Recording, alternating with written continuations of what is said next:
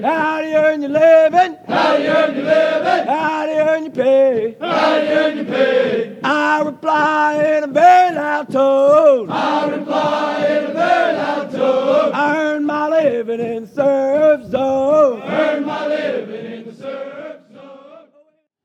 This podcast is going to tell you the difference between when I went through training back in the early 80s, joined the Navy in 77, went through BUD/S in 1978, and there was a huge difference between what you guys go through now and what I experienced. When I went through, there was a thing called team. We had a team effort.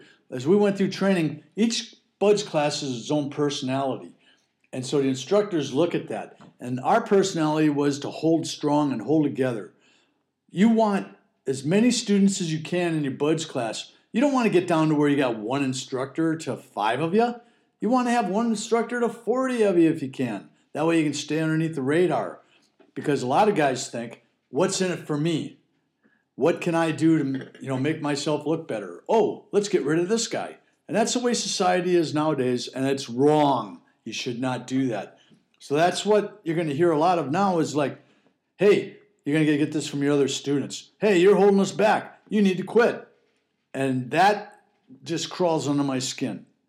That's what you hear from weak-minded trainees. These trainees are self-centered, and they only want to know what's in it for them. What can they do to make themselves better?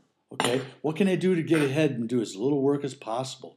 They think that if you quit, that the instructors are going to look favorable on them. And that's why now they have this deal at BUD/S where they have this evaluation, this 360 evaluation. What they do is they sit down and they go to the students, give us the bottom 10 and the top 10 students in your class.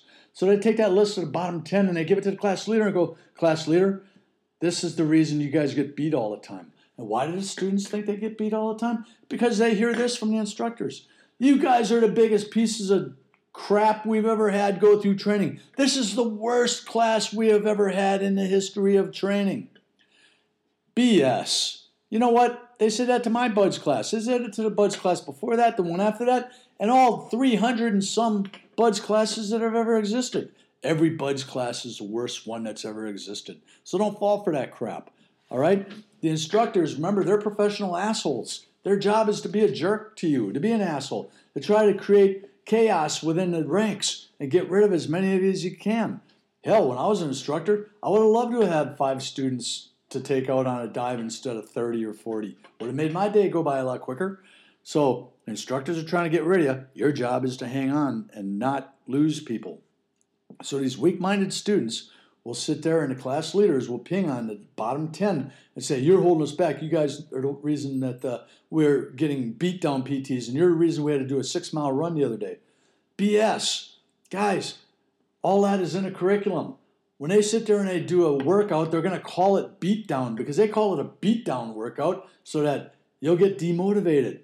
When they say they're going to run an extra 3 miles, they did 3 and now they're going to run an extra 3 because you guys are a piece of crap class. That's BS. It's already in the curriculum.